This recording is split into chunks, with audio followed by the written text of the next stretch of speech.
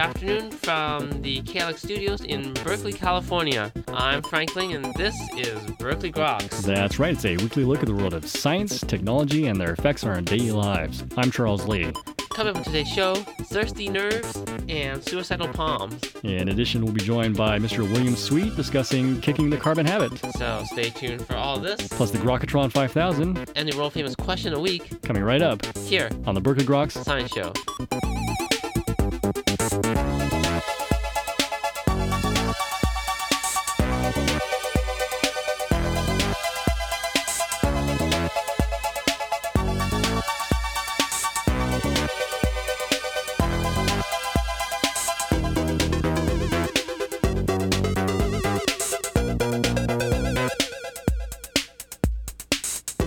Welcome back to Berkeley Groks. I'm Frank Lynn. And I guess that makes me Charles Lee. How you doing, Frank? I think I'm getting old.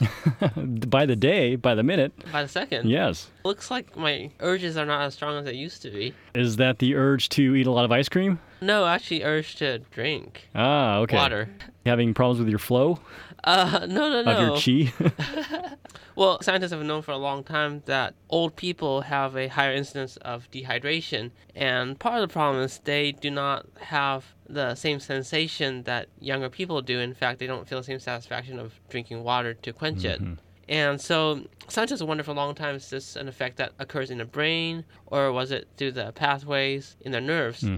The latest study, led by Mike O'Farrell at the University of Melbourne in Australia, have concluded that it lies with nerves.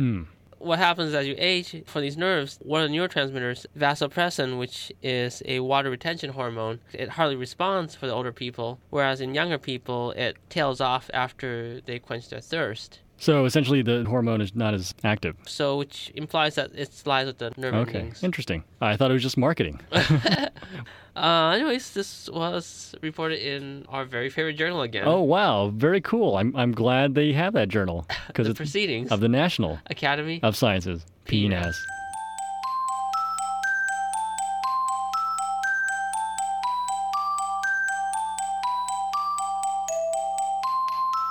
Well, you know, it was so great that PNAS had another article. Call it quits. They have a new issue every week, you know. Yeah, that's what makes it so great. 20 or 30 stories. Amazing. And luckily I won't have to commit suicide now that our favorite journal is coming out with these stories. But that's not quite the case with the suicide palm of Madagascar. That sounds like some new Shaolin Kung Fu move from Madagascar. Yes, well, the Shaolin monks have spread throughout the world, especially to Madagascar, I guess. Well, wasn't it like Shaolin soccer where they showed that the Buddha palm was the ultimate weapon or something? As we all know, it's the lion's roar. The tiger scratch. Yes. So this is actually very fascinating because this represents a new species of suicide palm that hasn't been seen before. Okay, so what do these palms do? Do they actually commit suicide? Yeah, so that's actually quite interesting. They grow for decades before exploding with nectar-rich blossoms that develop into fruit, and these deplete the plant's nutrients and cause it to collapse. So basically, by bearing the fruit, it winds up killing itself for the next generation. Wow. I guess you don't see anything analogous in humans, huh? Yeah, rarely. Yeah, I don't see any exploding mothers out there. That just could be a observation bias, right? Oh, okay. And this is very fascinating. It's work first discovered by Xavier Metz, who is a French manager of a cashew plantation in Madagascar. He photographed the palm, and the photo made its way to John Dransfield, who's a palm expert at the Royal Botanical Gardens in Richmond, United Kingdom. And he classified it based not only on its morphology, but also on its DNA, which shows it is a novel branch of the family. So very fascinating. And he named it after his daughter Tahina, which means in Malagasy, blessed or to be protected. So there must be an evolutionary advantage for all this then, right?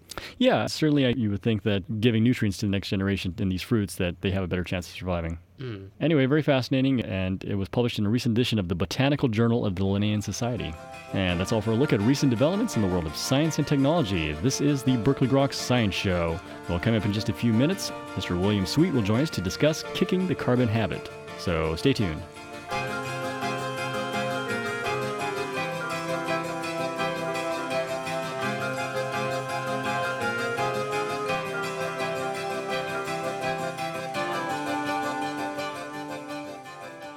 Well, rising prices in fuel and energy has given attention to renewable sources and other alternatives, including nuclear and biofuels. Well, joining us to talk about some of the issues in energy is Mr. William Sweet. Mr. Sweet, thank you so much for joining us today.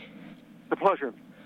So first of all, could you tell us a little bit about your book and how you came to the conclusion that renewables and nuclear are the best options for addressing our energy concerns and our climate change? Sure. Let me just try to give you the gist of the argument I make in the book in a nutshell. If I'm going on too long, just interrupt any time. But in essence, it's this. Our levels of greenhouse gases now in the atmosphere are so unprecedented, and of course they're getting higher all the time, that we're getting into a zone where really we don't know what could happen. We see news all the time now of very alarming developments. You know, the melting of the polar ice, species disappearing, increasingly frequent abnormal weather and severe weather, droughts, heat waves. You know about all of this. But the situation is really, I think, even more serious than that. It's not just that we're seeing more and more alarming effects and that we're almost sure to keep seeing more and more of these kinds of effects, but we've actually gotten into a situation now with greenhouse gas levels so high that something really even more catastrophic or cataclysmic could happen if we don't try to work our way out of this situation as quickly as we can. I'm arguing in my book basically that the United States, as the country that's in a position to do the most to address this problem, really ought to get with it and instead of being the laggard in the global effort to reduce greenhouse gas emissions, should take on a leadership role. And that means, first of all, immediately ratifying the Kyoto Protocol. Ratifying the Kyoto Protocol now means that we have to cut our greenhouse gas emissions not just by 7% or so, which would have been the case if we had ratified 10 years ago when it was actually adopted, but because our greenhouse gas emissions are now so much higher, it means cutting our greenhouse gas emissions by about 20% immediately. If we were to elect a president 2 years ago who's committed to doing that would imply having a program to cut our greenhouse gas emissions by about 20%, essentially immediately. So I asked the question then, well, how can we do that? Well, if you look at the technologies that are actually available to help with that task right now, there aren't that many. Basically, the only substitutes we have for carbon-intense fuels we're using in the electric generation sectors, that means basically coal. The only technology we have to substitute for coal are wind, natural gas, and nuclear energy.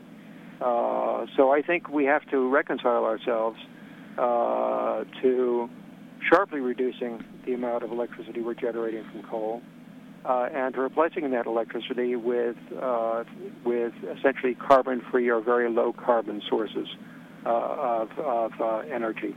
Again, that means basically wind, gas, and nuclear. I'm sure you're going to ask why not make the cuts in the automotive sector, which is the part of the situation that tends to get the most attention in this country. Mm-hmm. Well, if we were to try to cut greenhouse gas emissions by 20 or 25%, mainly by cutting automotive fuel consumption, that means cutting our annual gasoline consumption by about 50%. It would not be impossible to do that. It's technically completely feasible to do that. Mm-hmm. But the only way to do it and do it fast would be to either impose really draconian gasoline taxes or impose fuel efficiency controls, which would have the same effect of like basically forcing people to throw their SUVs on the junk heaps tomorrow and replace them by much more fuel-efficient cars. That's the short answer to I think, the question you asked. I understand you come from a journalist background. So there is a gap between the public's knowledge of energy use and its contribution to global warming. And I think as recently as June, the Pew Research Center had a poll releasing saying that only 50% of Americans think that global warming is something that we should take action on immediately. Whereas if you did the same poll in, say Japan or Europe, it's clearly over 90% having a consensus for action. And so there seems to... Tell me, excuse me, if you don't mind my interrupting you. Which polls were those that you're the Pew Research Center. Time magazine did a poll earlier this year, I think in conjunction with other news organizations, and its results were a little different, if I remember correctly. I think they found that something like 2/3 of the American public was actually quite concerned about global warming and wanted the government to be taking more action than it's taking. So I guess different polls are going to get somewhat different results depending on how questions are phrased and so on. Right. I guess I don't disagree with the thrust of what you're saying. There is some gap between, I'd say, scientists' perceptions about the situation we're in and the public's perceptions. One interesting gap, that emerged in the Time magazine poll was that the public mistakenly has the impression that scientists are very divided about this issue. Right, and this is something, I guess, that's sold by these naysayers, these think tanks that have a lot of resources to spill out this message. I'm afraid that's right. The fossil fuel industry, both the coal industry and the oil industry, has put a lot of money into supporting so-called think tanks that put out a skeptical message about climate change, and also you might say promote skeptics. They go out and find people who have a skeptical position and do everything they can to publicize the views of those skeptics. And it does seem that they've had quite a bit of success with this, in the sense that the public has the misimpression that scientific opinion is much more divided about these issues than it really is. In the Time poll, it actually appeared that the public had the impression that the public was more concerned about global warming than the expert scientific community, which is, of course, flatly the opposite of the truth. Right. So I'm curious, as a journalist, how do you reconcile the need for producing a balanced story where you have all influential viewpoints, and then at the same time be able to report on what is the prevailing consensus among the scientists? Well, there got to be, as in the journalist community broadly, as people have been looking at these polling results, people who specialize in doing science and technology journalism have gotten a little bit concerned about whether, in fact, they're somehow contributing to the problem or not doing enough to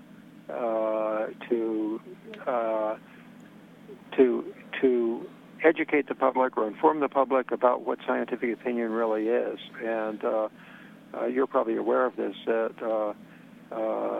there have been articles appearing in publications read by journalists suggesting that perhaps journalists in the United States have gone a little bit too far in, always feeling they have to report both sides of a story. Always getting a con position for every pro position or a pro position for every con position, and that when reporting on issues pertaining to climate change and global warming, that if working journalists always make a habit of finding a climate skeptic for every climate change true believer, this feeds this misimpression that somehow these two camps are represented in equal numbers. In fact, the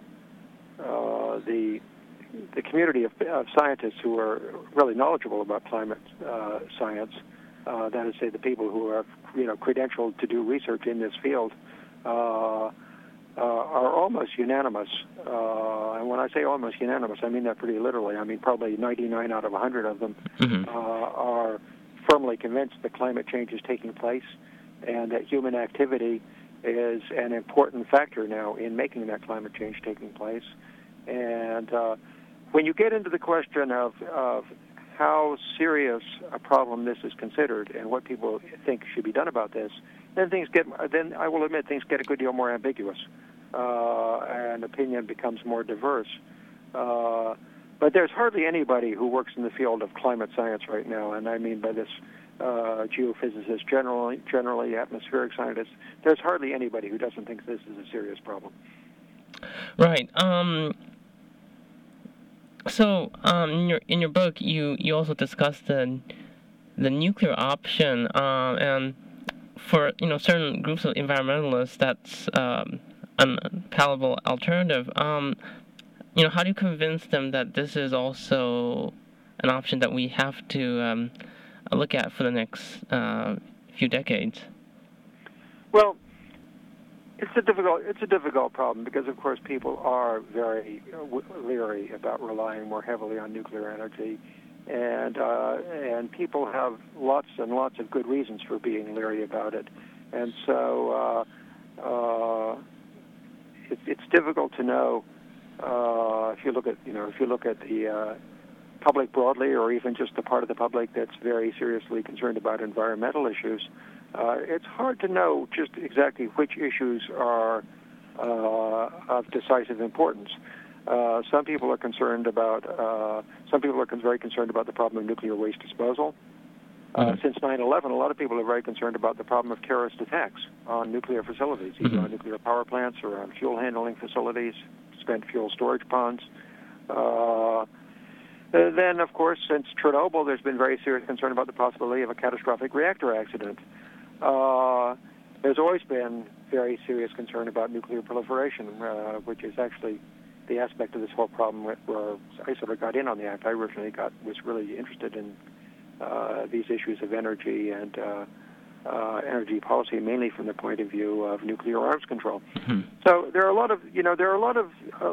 of issues to be concerned about, and it's not completely clear to me which, at the moment, are the ones that are worrying people the most. I guess the thrust of what I believe is that when you look at all those problems and look at them in the perspective of the larger problems we're facing having to do with climate and energy use, that the risks and dangers associated with nuclear energy are somewhat overstated or overrated among many environmentalists relative to dangers and risks and drawbacks that associated with other energy technologies that are also very well documented and well known. It's not very widely known among the American public, I believe, and probably not well known even in the rather well-informed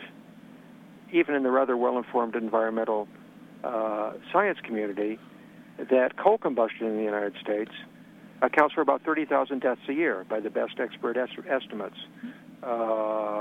We rely on coal for more than half of our electricity right now in the United States, and that proportion is right now growing very fast. Right. We tend to think of coal as an old-fashioned technology. It's something that's kind of 19th century and associated with the beginnings of the Industrial Revolution in England and the United States and so on, which of course it is. So we don't think of coal as, first of all, a big part of our energy equation right now, and still less do we imagine that it's the part that's getting more important all the time. But in fact, ever since oil prices began to rise sharply several years ago, our reliance on coal has been increasing. I would guess that we now probably are relying on coal for about 60% of our electricity.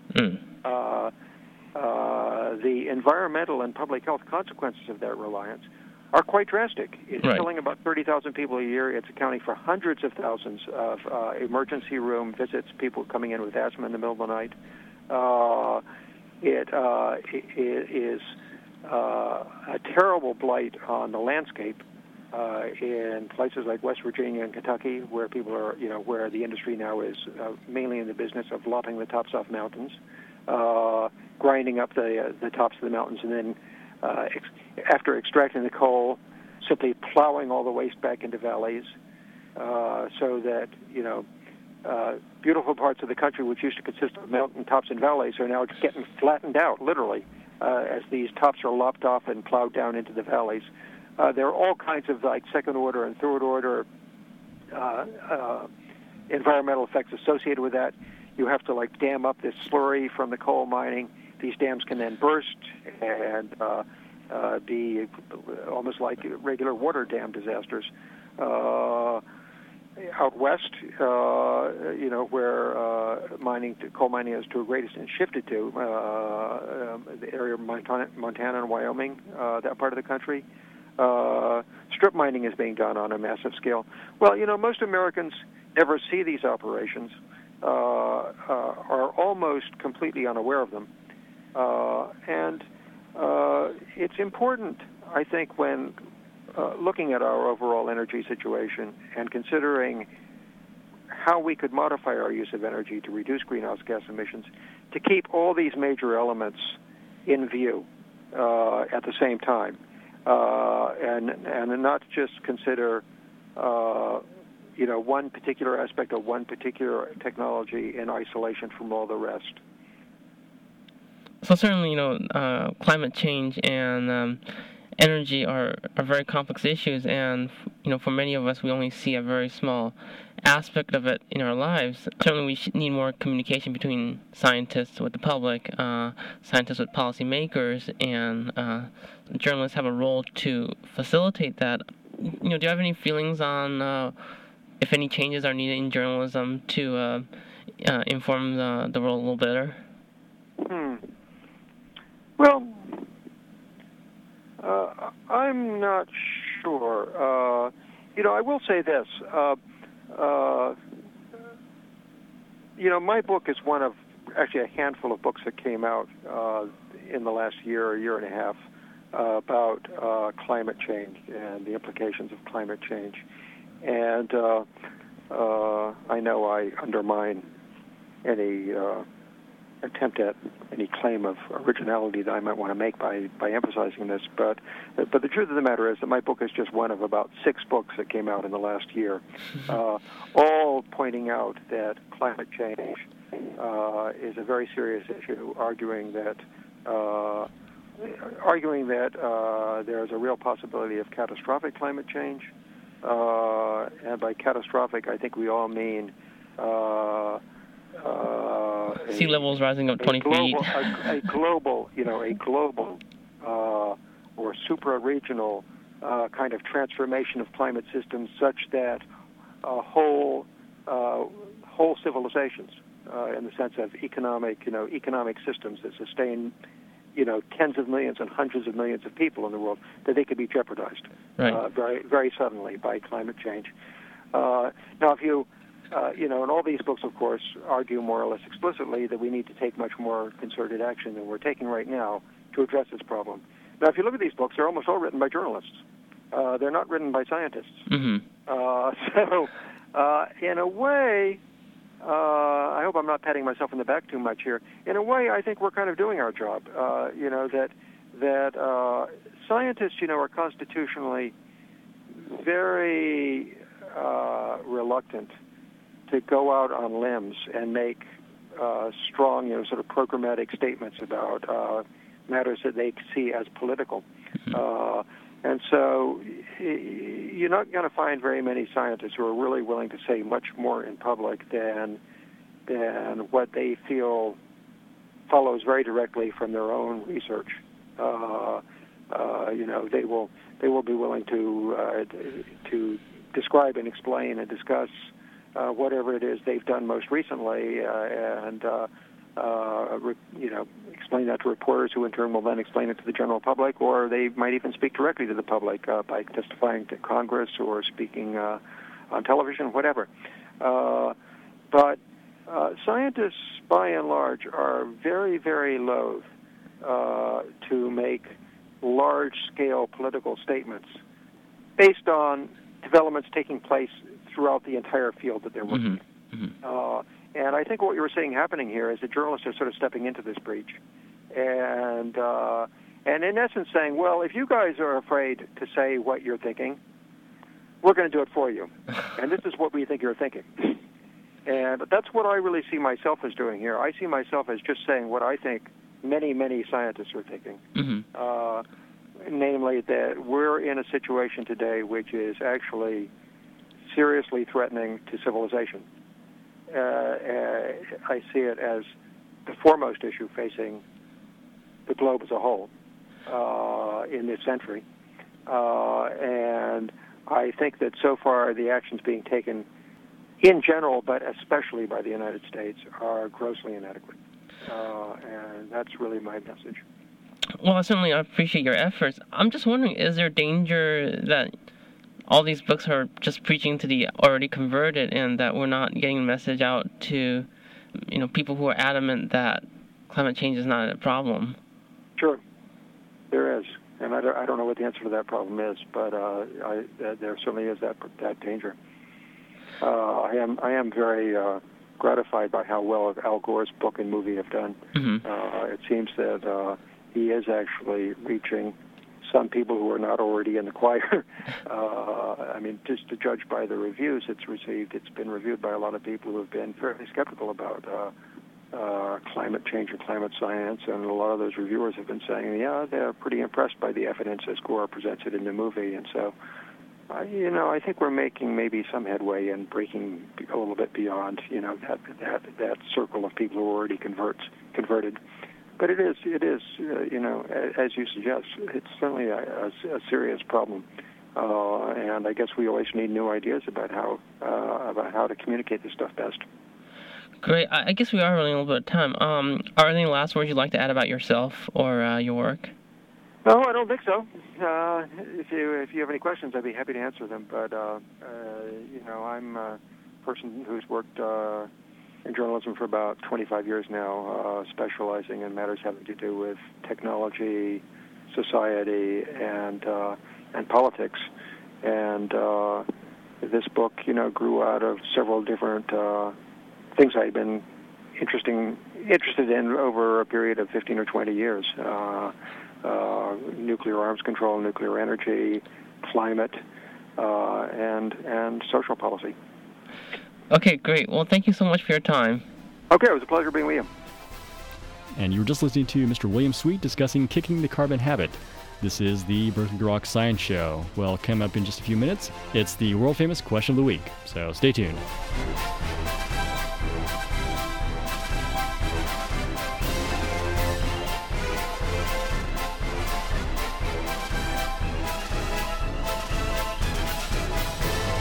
All right, welcome back to the Berkeley Groks Science Show. And now it's time for the world-famous Question of the Week. And here in the studio to help us out, it is, of course, our very own Simon the Smoking Monkey. Simon, how you doing?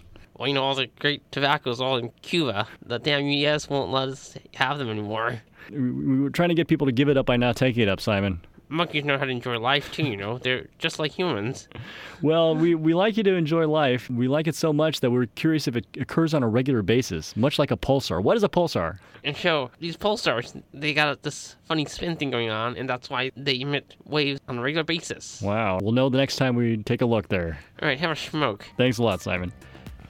All right, and that's all for this week's edition of Berkeley Groks. Make sure you tune in next week for more from the world of science and technology. If you'd like to contact us at Berkeley Groks, you can email us at groks@hotmail.com. For Berkeley Groks, I'm Frank Ling. And I'm Charles Lee. Make sure you also see us on the web at www.groks.net. Have a great afternoon and stay tuned for more music.